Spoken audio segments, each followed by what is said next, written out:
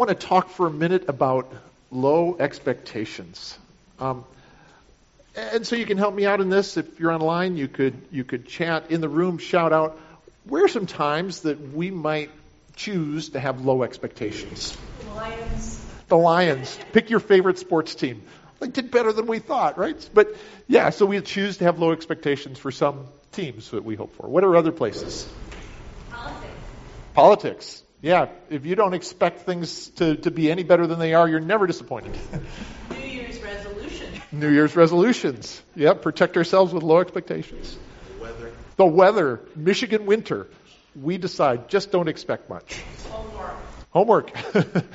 That's right. Whose expectations you want to be low? Oh, I'm just... So, what's good about having low expectations? What are some thoughts? Why do we choose to have low expectations sometimes? Not get disappointed. Yeah. Maybe you can even exceed. You make your expectations low enough and you can be surprised by good. Any other thoughts? Yeah, I think we really do try to protect ourselves. In fact, I've seen some research that says here's the secret to happiness.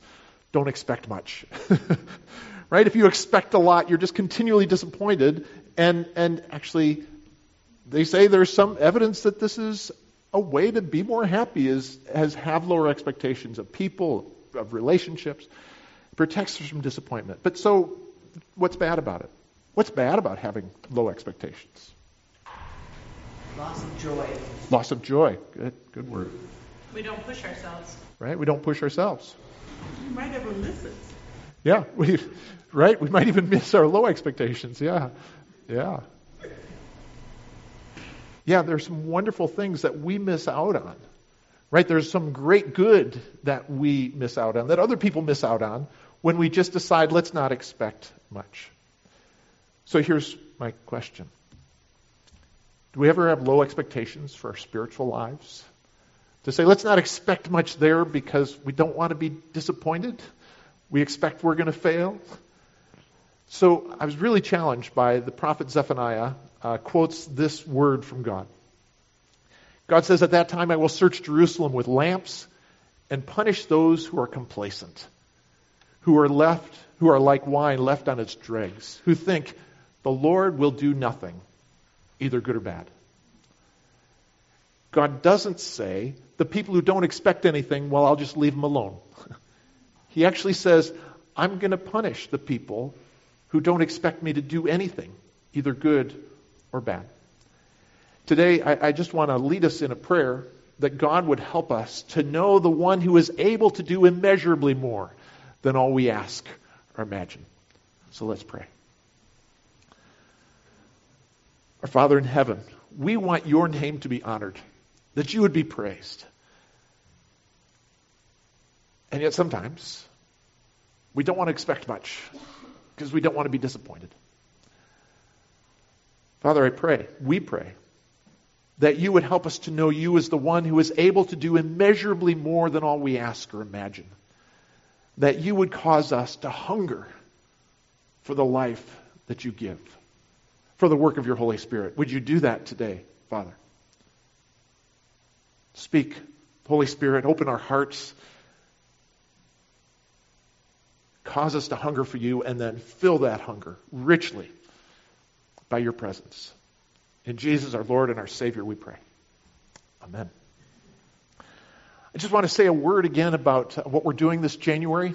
Been thinking a bit about what it is to be a disciple, a learner of Jesus Christ. And boiling it down for myself, there are different ways to express it, but for me it's 5 relationships. It's someone who confesses, who genuinely and fully declares, first of all, God is my Father. To say, God is my Father, and as my Father, He lovingly disciplines. To confess Jesus Christ, who is my Lord and my Savior, as one who sends us. To confess the Holy Spirit as His presence and His power in me. To do this together with God's people. And to do this to grow His kingdom in all creation. So to be a disciple is to say, God is my Father, Jesus is my Lord and Savior, the Holy Spirit is His power and presence. I do this together with God's people to grow His kingdom in all creation. Those 5 great relationships. And we're right now in the middle. Today we're going to spend some time looking at the Holy Spirit and what it is to confess Him as the presence and power of God in us. So the title today is Filled with the Spirit of God. We'll take a look at this drawing here in a few minutes. We're going to start in John 20, same passage we were in last week. And just like last week, going to highlight a couple other passages in John that clearly Jesus was thinking of as He spoke to the disciples. So we're going to start in John 20, and again, there are handouts that are available that you can follow along the link as well. John 20 is this short scene right after Jesus' resurrection.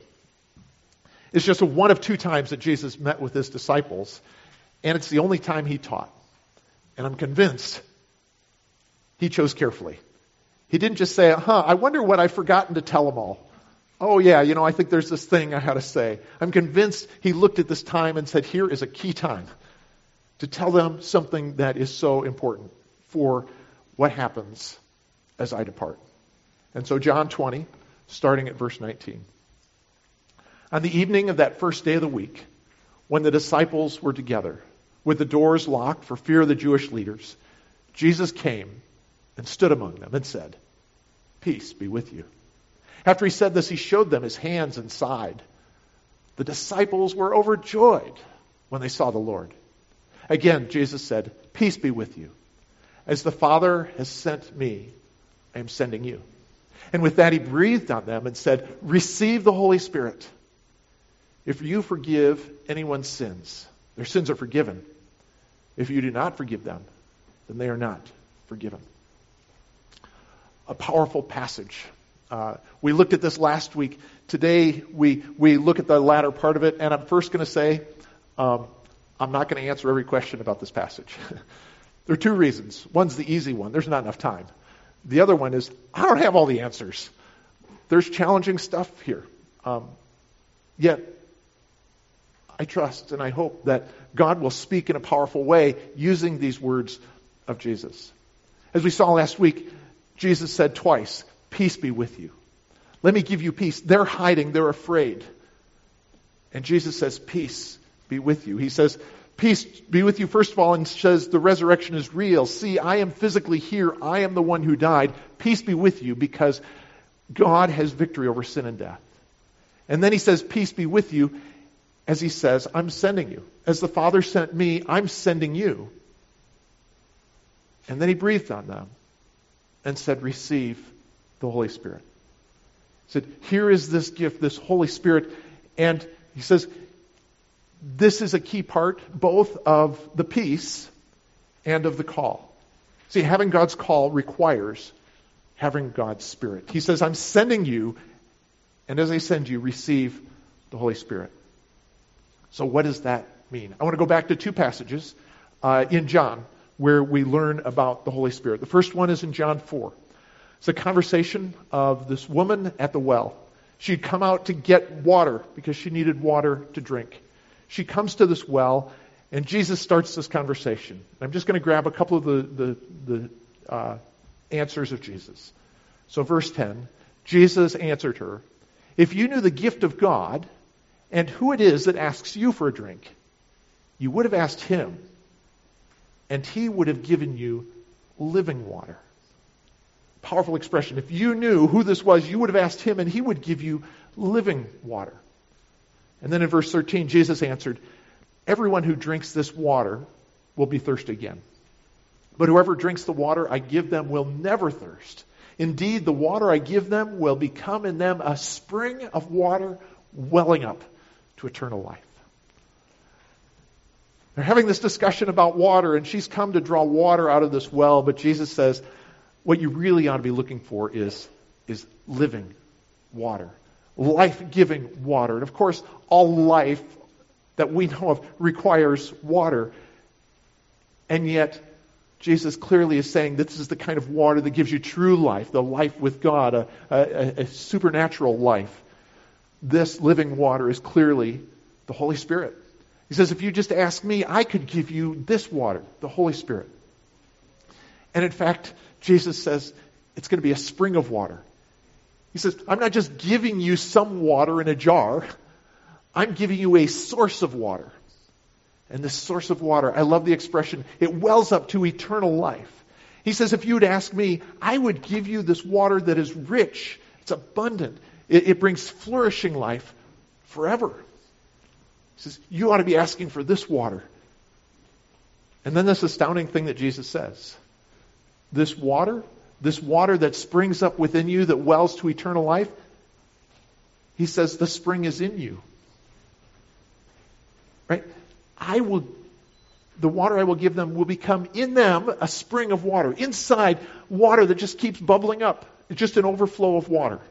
This living water, this Holy Spirit, he says, if you would just ask me, I would give you this water that is abundant like this. So then I want to go ahead to John 7, another episode where we encounter this conversation about water. It's the Feast of Tabernacles. Feast of Tabernacles was a time when the Jewish people were to remember living for a generation in the wilderness where they didn't have regular water. God had to keep leading them to water, had to give them water by miracle. They had to trust him, and he repeatedly provided water even out of a rock. He says, I will give you water. And so at this celebration, they were to live in tents to remember what it was like to live in the wilderness, what their ancestors had told them, and to remember God provided.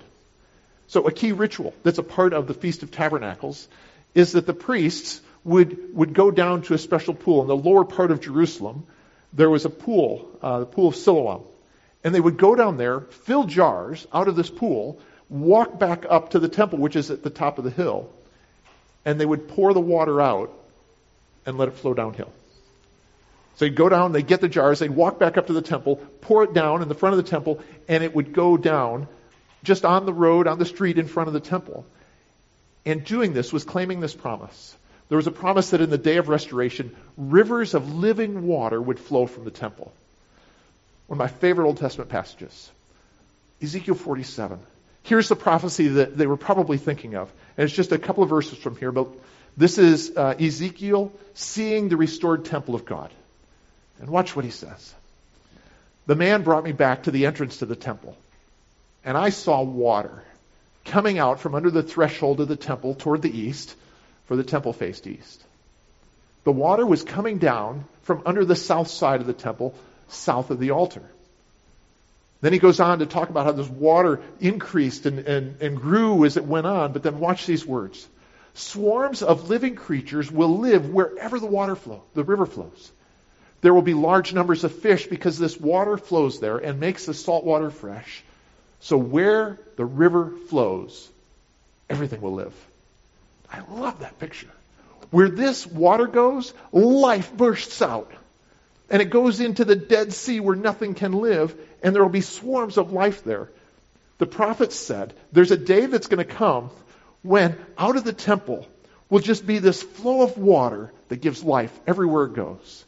And so at the Feast of Tabernacles, they would go get jars of regular water and take it up and pour it out. Just a couple of jars in front of the temple to say, someday this prophecy will be true. So in John 7, they're celebrating the Feast of the Tabernacles.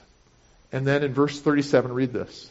On the last and greatest day of the festival, Jesus stood and said in a loud voice, let anyone who is thirsty come to me and drink.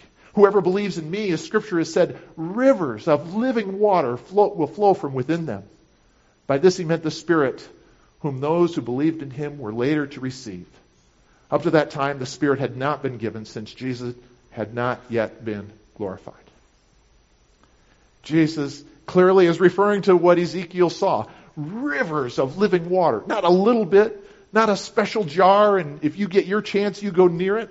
Rivers just flowing out, and everywhere it goes, it brings life. And this is the Holy Spirit. He said, this is what was promised. And he makes this radical claim. Come to me. Come to me to get this. He said, whoever believes in me will have these rivers of living water flowing from within them. Right? And again, this expression, It's not just going to be something you're close to. He said, if you'll believe in me, this flows from within you. An amazing abundance of the Holy Spirit giving life wherever it goes. And so you can see why some people were really bothered by Jesus' statement that day. They're coming to the temple saying, this is where God's going to do it. And Jesus says, no, it's actually me. I am the source of this water. His radical claim, he is the source of the living water. And he says that the Spirit will flow abundantly from within Christ's people. It will flow abundantly. It will be these rivers of living water coming from them. And now here, see what he says. This would happen, he said, when he was glorified. This is what would happen when Jesus was glorified, which is the resurrection following his crucifixion. And so we go back to John 20, and Jesus said, now I am sending you, receive the Holy Spirit. What's it like when the Holy Spirit comes?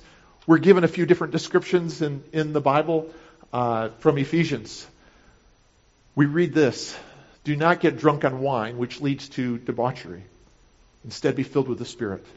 Don't get drunk with wine, but he's using this as an image to say wine comes into us and controls us. He says, don't be controlled by that.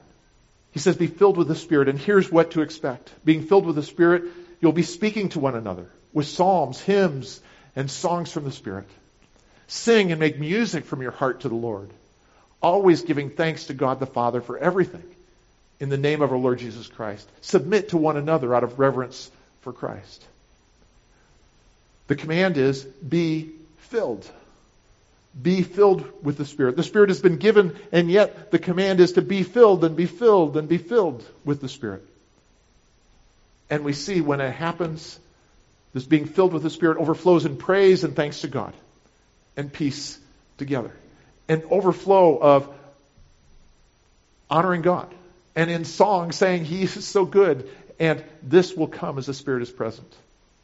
Galatians tells us some of the other evidence of the fruit. The fruit of the Spirit is love, joy, peace, forbearance, kindness, goodness, faithfulness, gentleness, and self-control. It says this is what it looks like when the Spirit is living in someone, when the Spirit is giving these life-giving waters. Then we see in Acts 1 that when the Spirit comes, there is power. You will receive power when the Holy Spirit comes on you, and you will be my witnesses. When the Spirit of God comes, He brings the powerful life of God to all who are filled by Him. So, I wonder, why try on our own? Let's just have the Spirit come and do His work. And if I'm not loving to people, we say, well, I must not have the Spirit right now, and so I'll wait for Him to do His work, right? Should we just wait for the Spirit and not try to work? So here's something that I want to express that has really helped me when I think of the Spirit, when I think of God's work in the world. And that is that the Spirit often works through what we might call natural things. Right? So let me start with this. Sometimes God miraculously works without natural means. Sometimes God just does something that's a miracle. There is no explanation for it. Like the resurrection. Jesus going from being dead to being alive. There's no way that people played any part in that happening. It was a direct miracle of God. The Pentecost languages were like that. These Galilean fishermen who had never studied other languages, all of a sudden were speaking languages they'd never heard of, that they didn't know, and it was just a miracle that day that God did it. Sometimes God works miraculously without any apparent natural means. I would say that usually God works through His people in the natural world. Usually God does His miraculous work through people and through the things that are in the world. And so here's an expression that Jesus gave. He says, I tell you, love your enemies and pray for those who persecute you, that you may be children of your Father in heaven. He causes His sun to rise on the evil and the good and sends rain on the righteous and the unrighteous. He says you should love people the way God does and just give abundant goodness all over the place. People who deserve it and people who don't, because He says that's what God does. Now, we don't say it's a miracle when the sun shines. Well, sometimes in Michigan we do that. But we don't say it's a miracle when the sun shines. We say there are natural reasons for this. And yet God is using those natural reasons to accomplish His work to bring good to all people. And so the Spirit often does this and works through natural things. So what's it like when the Spirit is at work in us? The Spirit's work to transform us. Well, I would say this, that when the Spirit is working in us to transform us, it usually includes what somebody once told me is faith-filled moral sweat. You know, the kind of the moral sweat that says, I really, really don't want to be patient and kind right now, as Amara led us in prayer. I really don't want to. But I'm going to do everything I can to be patient and kind. I really don't want to love right now. But I'm going to do as hard as I can. And every now and then I have had physical projects, recently as projects that Karen and I have had a chance to do in the family farm. And I need to break 2 pieces of wood apart. And I think there is no way this will ever happen. And I try with every bit of energy I have. And I think, oh, maybe it's starting to move. Maybe. And I work and I strain and I'm sweating and maybe it moved a little bit. And finally, I see progress. And finally it comes out. Or I break the head off the screw and I have to find another solution to it. But this is what it's like sometimes as the Holy Spirit transforms us. We say, I'm going to give it every effort I can do. And it's hard. And yet I know it's the right thing. And this is the Holy Spirit being at work. The Spirit's work to transform us usually includes wise actions. To say, that's not a good path. I'm at risk for temptation in this area, so I'm not going to go in that area. Right? It takes wise actions. It takes people who will rebuke and correct me. This is the Holy Spirit's work working through people. It takes persevering prayer. It takes repeatedly confessing and say, oh, God, I did it again. Will you forgive me? And repentance. It usually includes our devotion to growing. And it always includes the Spirit's invisible work in our hearts. Sometimes God just does a miracle in people's hearts and takes away bitterness just in the moment. Takes away a temptation just in the moment. Sometimes He does that.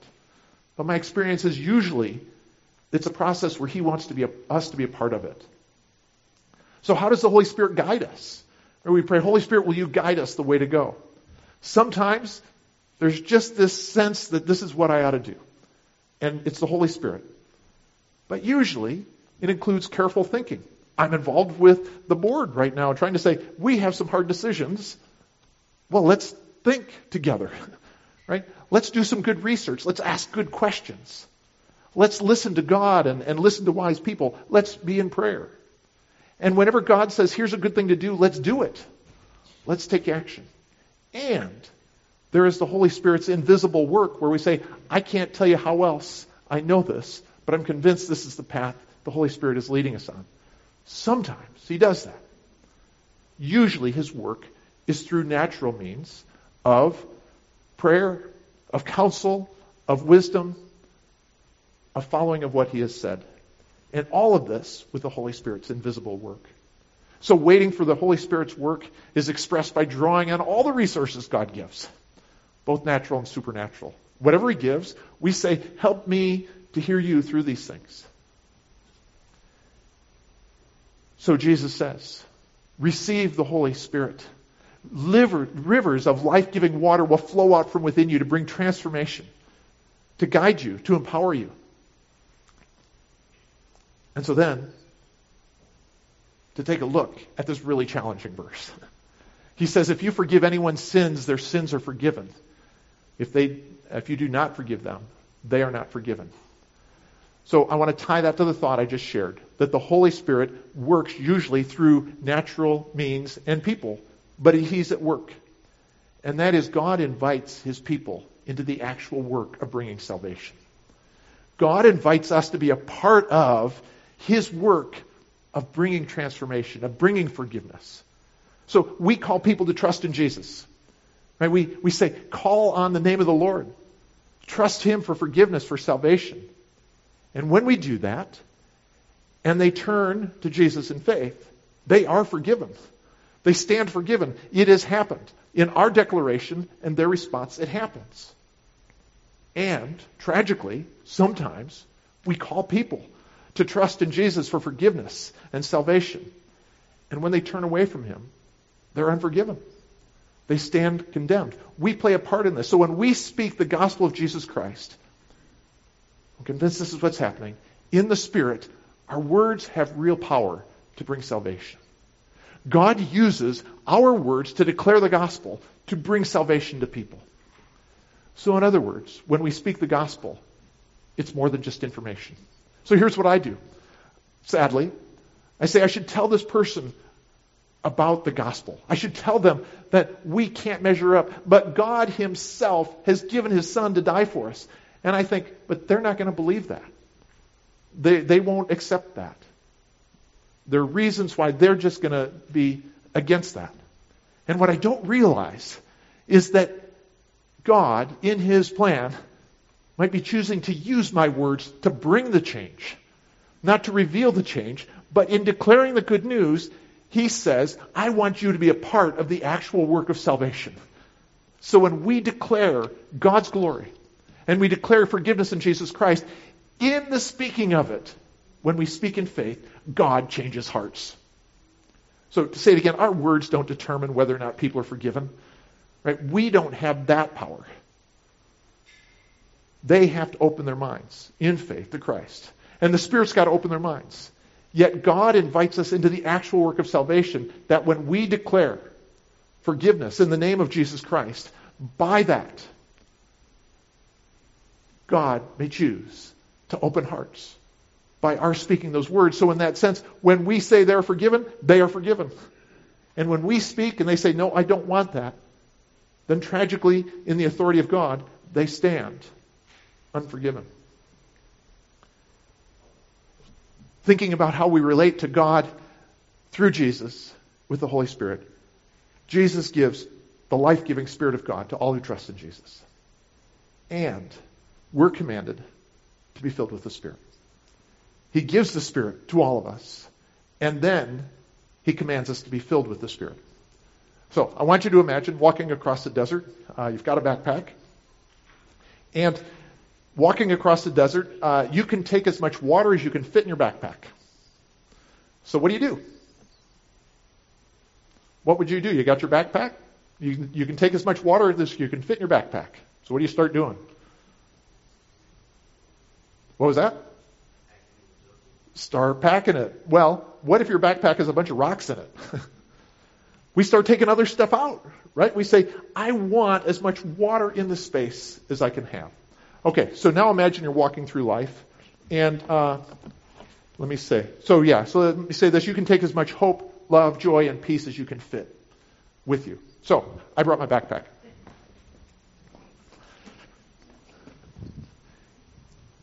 And I have a few things in my backpack.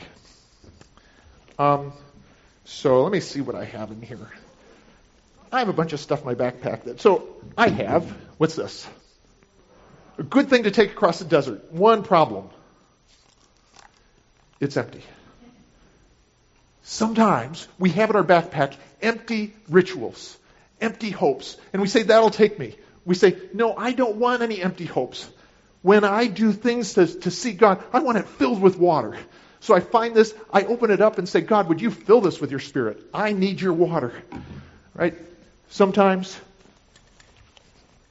we carry a good tool. It is good to have tools to do things, right? It is so good. But sometimes we have the tool instead of the Holy Spirit. Sometimes we say, I'm going to do this work and I know how to do it. And what we end up doing is carrying heavy weight that is getting in the way of having the Holy Spirit fill it. I have baseball, right? Good thing to have. I'm not saying it's a bad thing to enjoy doing sports and having fun times together, but sometimes this is in our backpack instead of the Holy Spirit, rather than saying, Holy Spirit, would you fill this? I have in here stacks of paper. Always taking paper for meetings with people and planning. Well, a bunch of it's on the technology now too. But today I brought a bunch of paper. It's good to do that. But sometimes I fill my backpack with planning and work instead of the Holy Spirit. Instead of saying, God, would you soak this paper? Would you have this so wet with the living water of your Spirit that it's your work as we meet? So you can take as much love, hope, joy, and peace as you can fit in your heart. So what do? And what we want to do is to go through every pocket of our backpack, every part of it and say, Holy Spirit, here's another spot. Would you fill that? Here's another spot. Would you fill that? Right? We do what we can to get it in every place that we can. You see, in Christ, we have the Spirit of God. And the Spirit's presence is experienced wherever the Spirit is present. And the sad thing is that sometimes we've got pockets in our backpack and we say, no, not there. I'll keep that part to me. That'll require some change. I don't really want the Holy Spirit there. And what will we do? Right? What if there are other things that fill these other parts of our lives? See, when we trust in Jesus Christ, He gives us the life-giving Spirit of God. And then He says, fill yourself with this. Find every little part in your life and say, God, would you fill that part with your Spirit? He says, rivers of living water. Water that wherever it goes, life bursts out. Right? It goes into dry ground and all of a sudden there are plants. He says, wherever it goes, it brings life. And He said, would you just bring this into all the parts of your life? That this life-giving water would be a part of everything that you do. So the application, first of all, is receive the Spirit, which is to trust in Jesus. The theme verse, if anyone is thirsty, come to me and drink. Whoever believes in me, as Scriptures has said, rivers of living water come from within them. He says, if you will trust me, rivers of living water. And so to believe is to trust in the good news of Jesus Christ. And this is the good news. God is holy and good and always loving and just. And yet I am not. And the fact that I am not separates me from Him, from life. It puts me into the Dead Sea, into water that's so salty nothing can grow. It just shrivels up and dies. And that's where I am by nature. And yet Jesus' perfect sacrifice brings forgiveness in Him. And so I trust in Him.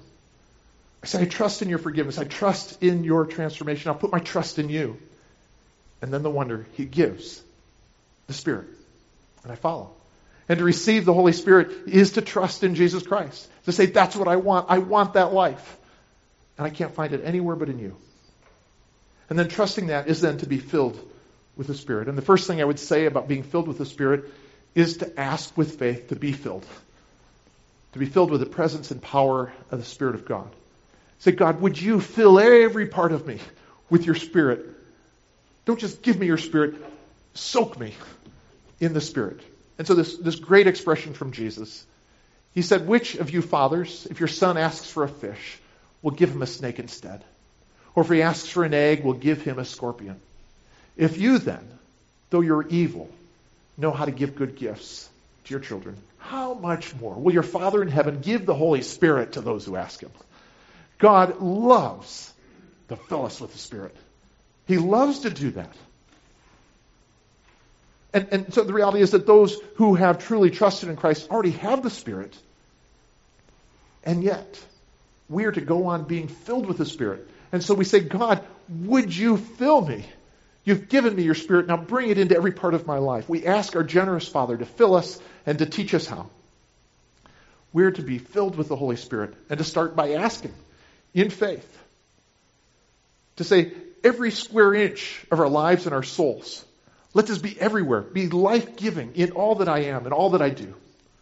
So I ask, for you, for me, where do we want there to be joy and peace and freedom? Where would we like that? He says, take the Spirit there. Fill that part with the Spirit. Asking to be filled then is followed by listening and pursuing the active presence of the Trinity. To listen and pursue this filling. And so, as we've talked about, say, God, you are my Father. You lovingly discipline. So I will listen to that. I will pursue that. Jesus, you are the Savior and Lord. I will listen and I will pursue. Spirit, you bring conviction. You tell me times, this was not loving, this was not kind, and here's what you ought to do tomorrow. Here's what you ought to do today. And we listen and pursue. Reading in the Bible, we've talked about it a bit, of the regular habit of reading. I was reading this week, Nehemiah. They were doing a great construction project, and yet there were enemies who attacked them. And this expression that Nehemiah says, he prayed in faith, and he set guards. He didn't say we prayed in faith and then didn't worry about anything. He said we prayed in faith and we took action that was consistent with our prayer. That God would protect and would provide. And God uses so often human and natural means, so let's do it. So when God points out the work of the Holy Spirit in our lives, we listen and we pursue it. We say, if you bring conviction, I will take action by your strength to do it. We're to be filled with the Holy Spirit, to ask God to do it, and then to listen and pursue this relationship with God and His presence in all parts of our lives. And then it's to expect the Spirit's powerful work. So this is where I go back to that first statement from the prophet. Don't be like the complacent ones who expect little of God. And I confess how easy that is. I realize it's a lot more work when I go into a conversation with somebody to really believe that God will be at work today. It's easier just to show up and see what happens. And yet how sad it is how often I didn't say, Holy Spirit, would you be active in this conversation today? Would you guide me in what to say? Would you guide? Would you open my heart? Would you open their heart? And expect them to do it. So this prayer from Ephesians, just so powerful. I pray that you, being rooted and established in love, may have power, together with all the Lord's holy people, to grasp how wide and long and high and deep is the love of Christ, and to know this love that surpasses knowledge, that you may be filled to the measure of all the fullness of God. That you may be filled to the measure of all the fullness of God. Jesus said, rivers of life-giving water will flow in you. And we say, would you soak me? Would you fill me to the measure with the fullness of God? We're not to be complacent saying, what does God ever do in the world today? What has He ever done in my life? We say, when has it been? We say, God, I want this. I want these rivers of life-giving water that life just can't help but burst out wherever it goes. Jesus gives a life-giving Spirit of God to all who trust in Him. And we are commanded to be filled with Him. In every pocket, in every corner of our lives, to say, I want you, Holy Spirit, there. So I ask the question, not for you to answer out loud, but for us individually, where in your life do you want the life-giving Spirit of God? Where is it needed? Where do you want this bursting forth of life? And then this prayer, I pray that you may be filled to the measure of all the fullness of God. If the music team would come on up, and I'm going to lead us in a prayer, and then go into the song, but lead us in a prayer that is this very thing. To pray that we would be filled to the measure of all the fullness of God, that rivers of life-giving water would spring up in us and overflow in us. That we would expect much of the work of God among us. So I'm going to leave a time of silence for us to, whatever the place it is in your life, you say, God, here's where I need life. I want life. Would you bring that? Show me your way. Help me to listen and to pursue you. Let's pray. Father in heaven, I thank you for such an amazing gift. Jesus, what a promise. Even now, Holy Spirit, cause us to hunger for your ways. Speak now and fill us as we pray.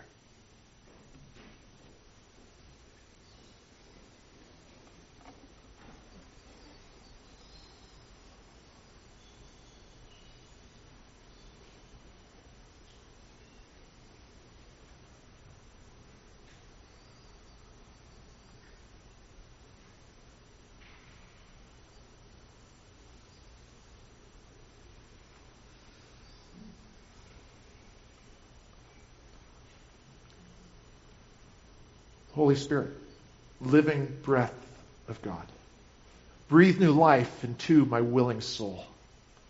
Bring the presence of the risen Lord to renew my heart and make me whole. We ask, Holy Spirit, that you would do that for each one of us. I ask that you would teach us to submit, to expect your presence, to not put rules on what it's like when you are present and the things you might do. That we would expect superabounding life, life that cannot be stopped. Because of the gift that Jesus purchased for us, opened the way for us to have, to give us an abundance of the life-giving Spirit flowing out through us. We thank you for this gift. Please fill us. Do your work, Holy Spirit. Bring praise to our Savior. In His name we pray. Amen.